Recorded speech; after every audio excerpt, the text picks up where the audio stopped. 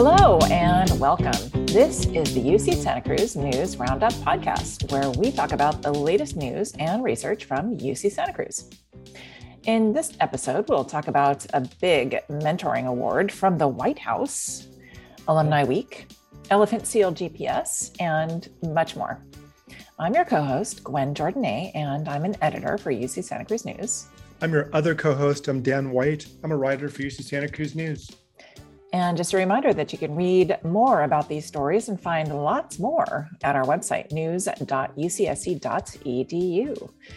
All right, Dan, let's dive in. You better. Let me start off with some great news about one of our faculty members. You might have guessed I mentioned something about the White House, and this is a story about that. Once again, astronomer Enrico Ramirez Ruiz has been recognized with an award, and this one's a biggie. Okay, Gwen, what's he done now? I know, he's always winning stuff. He's winning stuff every other second. Exactly. He's been honored by the White House with a presidential award for excellence in science, mathematics, and engineering mentoring. Engineering mentoring. Okay, that makes so much sense, Gwen. That's what he's all about. I know. Yes. Mentoring is one of his big things. Well, I mean, along with astronomy and astrophysics, no big deal, right? That's right.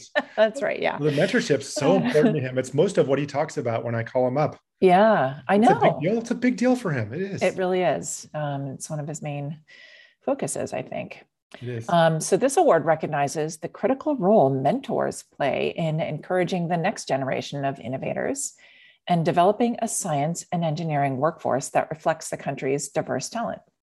Ramirez Ruiz, who holds UCSC's Vera Rubin Presidential Chair for Diversity in Astronomy, has been building STEM training research programs at UC Santa Cruz for over 14 years.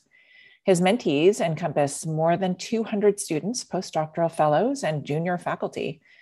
In addition to his record of success as a research advisor, the mentoring program he created called Lamat, which you've written about, Dan. Mm-hmm. That's right. That means star in Mayan, Lamat. Has been remarkably successful at increasing the number of historically marginalized students who earn PhDs in astrophysics. And listen to this amazing statistic. Ramirez Ruiz and the Lamat program have together trained half of all historically marginalized students receiving astronomy PhDs in the United States in the past 5 years. No way. Half of all of them? Yeah. I'm just hearing about this. That's such a crazy stat. That is wild. It's so incredibly successful. And today, 30% of the UCSC Department of Astronomy and Astrophysics PhD students are from historically marginalized group, an exceptional figure for one of the top ranked astronomy programs in the country. So congrats yet again, Professor Ramirez Ruiz, and we'll probably talk about you again next week. We will, and it's good to hear some, dare I say, positive news. Boy, yes, it's I know. Good. Yeah, You distracted me for a couple seconds. Exactly. There. Yeah. So we're doing that. Exactly. We need all the good news we can get right now. All of it. All of it. All right. Well, I guess this is a bit more good news. April's coming up, and you know what that means, right? Tax day. But that's not good news. Just reminding you, Gwen, that's all. You didn't follow with the good news trajectory. I just was running against the grain there. Hey, let's hear the good news. Let's hear it. Well, it's more happily what's coming up is Alumni Week. Oh, that's right. That's always in April, isn't it? Much nicer than Tax Day. Yes, and let Alumni Week be your first, thought about April rather than Tax Day. Yes, and it's going to be even more wonderful than usual than it has been for the past couple of years, even though the past couple of years were still wonderful, because this year we're inching back toward normalcy after 2 years of COVID pandemic distancing. Last year, the COVID-19 crisis forced Alumni Week into the virtual realm, with attendants beaming in through their phone or computer screens. But this year's Alumni Week, which will be Tuesday, April 19 through April 24, is a welcome step back toward in-person gathering. The event will have a unique hybrid format combining virtual and in-person gatherings with activities ranging from, things like a virtual elephant seal tour to an in-person wildflower walk in the campus reserve. There'll be a drone flying demonstration. And of course, Merrill Moat Day, an extravaganza, which is an interactive art project that goes back to the college's earliest times. So much going on that week, and I'm looking forward to Banana Slug Trivia Night. Yes. And the also the panel of science communication program journalists who are documenting the COVID-19 pandemic. Oh, yeah, that looks really good. And then there's going to be so many more other things like a climate change conference, community festival at the Seymour Center, student alumni soccer games, a homecoming for the classes of 2020 and 2021, and just tons of receptions, reunions, open houses, and more. And on top of that, there's going to be an unusual assortment of 50th anniversary celebrations during Alumni Week, like for Crown College and Natural History Field Quarter. A full list of events is now available online, and you can register at alumniweekend.ucsc.edu. The web address is still Weekend, Alumni Weekend from the past when we mostly had the event on the weekend, but you can register for events all during this year's Alumni Week on the website. Yes, never mind the weekend. We're dominating the whole week. And I for one, I can't wait. I'm excited about this. I know. It's going to be so good. And we'll see you there, alums. See you there. And everyone else, community invited to. We will see you there. We might accost you looking for interviews. So, oh yeah, I'm going to do it. If you see like random staff people running toward you, just, be grab ready. Your valuable stories while you're in the middle of eating. So it's like, be ready. Can't avoid us. Yeah. All right. Now to a story that shows certain marine mammals, elephant seals, have a way better sense of direction than I do. Gwen, are we actually talking about elephant seals' sense of direction? Because I thought that they mostly just hung out and flopped around, lay around on the beach doing nothing. So, right? Yeah, that's kind of what I'd say, or like fighting or whatever. Yeah, flopping their noses together. Why would they do this direction? That's just odd. I know it seems weird, but let me tell you. So far from it, do they lie around? Just only lie around the beach. Each year, pregnant female elephant seals take an approximately 240-day trek over 10,000 kilometers across the eastern North Pacific Ocean before returning to their breeding beaches to give birth within 5 days of their arrival. That is like a ton of travel. That's like most of the year. I know. And then you'd think they'd be, I don't want to get personal here, but you'd think that they'd be a lot thinner after all that, right? Dude. That is so sizist. I'm so sorry to be sizist about that. They must need, I guess they must need that bulk somehow. They're seals. They've got blubber. Yeah. It's, keeps them warm. A new study led by scientists at UC Santa Cruz finds that this impressive navigation ability depends on an internal map sense, which functions much like a built-in GPS. God, I wonder if I can get one of those. I would love it because I get lost just going to the mall. I know. I went to a mall in LA and I couldn't find the way out ever. Yeah. I turn left every time I should turn right. And I'm just really, I just have no internal sense. The researchers found that migrating elephant seals know how far they're traveling from their breeding beach thousands of kilometers away, according to Roxanne Beltran, assistant professor of ecology and evolutionary biology. They also know approximately how long it will take them to get back. But they didn't know. It's like Siri telling you you're 45 minutes away from Scotts Valley. It's like totally it's exactly like that, but it's in their minds. They have internal Siri. Yeah. I don't know. Ooh, I don't know if I'd like that with her talking at me all the time. That annoyed voice, like return to the route. Yes. Rerouting. That sharp tone when you mess up. So they didn't know how the seals managed to make it back to the beach just in time for breeding season. Their data revealed that seals decided to turn around based strongly on how far away they were from where they needed to go. their decisions to turn around weren't related to their body condition, measured as amount of body fat. I won't say anything about that. Okay. Yes. That's a zip it. Yeah. Good idea. It's, it seems like they're well programmed to turn around strategically based on where they are, and in turn, how long it will take them to get back.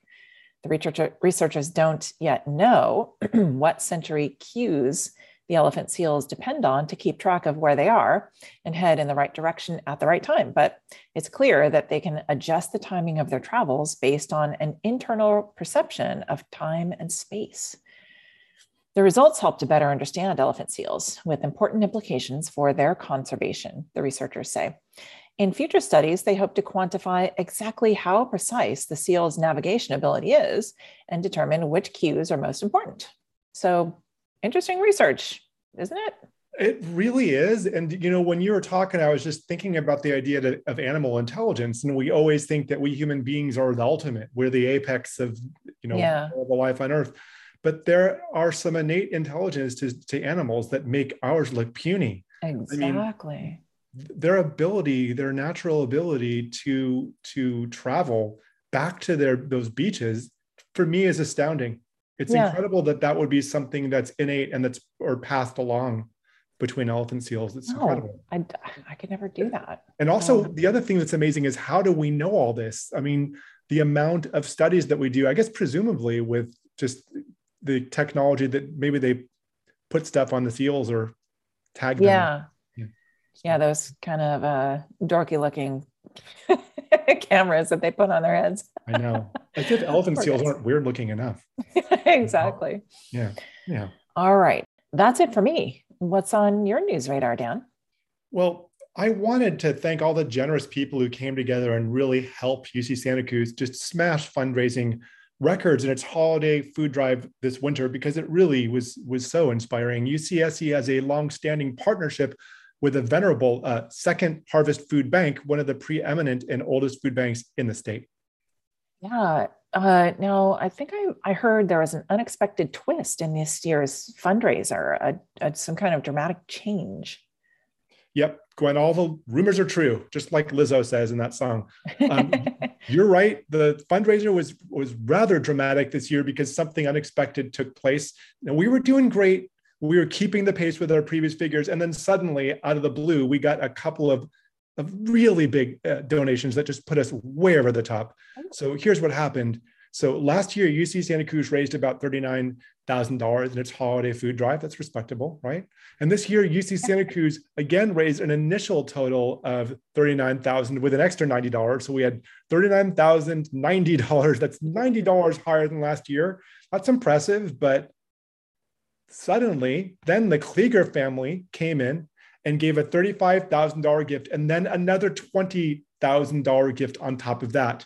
Whoa. So, Campus Holiday Food Drive Coordinator Nathan McCall, chair of UC Santa Cruz's Staff Advisory Board and manager of HR Business Information Services, said the gift was really incredible. And by the way, when I'm mentioning the Kliegers, Kliger, I'm talking about the former campus provost and executive vice chancellor of UC Santa Cruz, David Klieger, who retired in 2010, and his wife, Rachel Klieger. The fundraising total ended up being close to $100,000. Oh my gosh. Yes, I remember EVC Klieger. So $100,000, like how many meals is that? Good question. That works out to be, I'm just calculating this right now. That works out to be 376,099 meals, Gwen. Wow. And that was a quick calculation. But I have a mealy thing in my head. It's almost as impressive as the elephant seals. Yeah. By the way, Nathan McCall said that he would love to see other donors, and that means you, our dear listeners, pick up the torch next year and give in response to the Kliegers gift. It's such a great opportunity for people to realize they can have an oversized impact with their gifts, McCall said. Yeah, gosh, no doubt. But I have one more question. How does that $100,000 stretch out to nearly 400,000 meals? I mean, that seems like a lot of food for that amount of money. Like I'll go to, Whole Foods and end up spending $50 for half a bag of freaking groceries there. They must have some secret that lets them stretch out that money. Yeah, they get it all from the grocery outlet. No, I'm just kidding. No, no. Second Harvest Food Bank I'm just kidding, is known for its efficiency and its ability to stretch every dollar it receives. That's the cool thing about it. Because Second Harvest has built strong and longstanding relationships with food producers, it can buy produce for literally pennies on the dollar. And that helps the organization feed a family of 4 for $1. It's just incredible. And a donation of $1,100 feeds a family of 4 for an entire year. And this is really important because of the need. So since the pandemic started, the food bank has had to double its food distribution. So this is a really big win for the community, Gwen. It's really something. And I think when people are giving, I mean, it's really good to know how much impact your dollar has because of the number of meals that you can buy. Now, speaking of wins, the updating and rehabilitation of UC Santa Cruz's venerable Kresge College is making great headway. I'm sure you all are familiar with Kresge. It's an early college from UCSC, and it's just known for its artistic sensibility and its really unusual look. It's got a very striking, cool look. So not only is it being rehabilitated, but there have been some recent tweaks to the project that have increased the number of student beds. In fact, that number is nearly double what it was originally, which is really good news. Yeah. Housing is a huge issue on campus for sure. Rental prices are also just so high in Santa Cruz. It's just so tough. So how are they able to increase the number of beds? So they increased the capacity of existing apartments with infill construction, but they're also adding new residential halls that include 400 beds for incoming students. And there's been a lot of great administrative support along the way. Now, UC Santa Cruz's Director of Physical and Environmental Planning, Jolie Kearns, praised Chancellor Cynthia LaRive for making student housing a strong priority in the Kresge project. Chancellor LaRive praised the architects and project planners for finding ways to increase student housing, noting the critical need. We already house more than half of our students, more than any UC campus, the chancellor said, but more housing is needed. The high rental prices and low availability of off-campus apartments make finding housing challenging for our students. It is great that our project planners have found ways to increase the number of spaces for students without expanding the footprint of the original project. Yeah. Okay, Dan, I have one more question. When is all this, the entire Kresge renewal project, going to be finished? I mean, a lot of inquiring minds want to know. You're right. A lot of people do. I mean, lots of Kresge students have been living with the construction, impacts, and also, frankly, there's a lot of excitement around this project. And the project, the whole thing in its entirety, including the second phase of construction, that's the south side end of Kresge, will be finished in 2025, which will be here faster than we'd think. And a new 35,000 square foot academic center and plaza, that will be finished earlier. That'll be online at the end of January 2023. So yeah, it's very exciting. More good news, Deep Read is back. Now, the Humanities Institute at UC Santa Cruz is very excited to announce the return of the Deep Read, the annual program that invites students, faculty, and other curious minds throughout the world, actually, to join in a lively discussion about a recent book. For 2022, we'll read Transcendent Kingdom, the highly acclaimed novel from the Brooklyn-based author Yaa Gyasi. And the book follows Gifty, a daughter of Ghanaian immigrants and neuroscience PhD at Stanford, as she navigates the complexities of being a first-gen scientist of color. Now, using the methodology of a scientist, Gifty seeks to understand the roots of the drug addiction that killed her brother and her mother's depression, even as she wrestles with how her religious upbringing can coexist with her secular scientific training. It's a novel of ideas, in other words. It's a very ambitious book. Yeah, it sounds fascinating. I have a pressing question for you. What exactly is a deep read? What does it mean to do a deep reading of a book? When you're trying to stump me, but I've got a quick recovery. I have an answer for you. I do, because I think about these things. I do. Now, deep read really is just like what the name says. It's an immersive read. It's it's slow reading. It's engaged, nuanced explorations of books. And the great thing about the UCSC Deep Read program is that the learning is based on community. A lot of people get to chime in, discuss the book, and then we hear from the author. Now, the 2022 Deep Read series officially gets underway in mid-April with a host of online and in-person discussions of Transcendent Kingdom.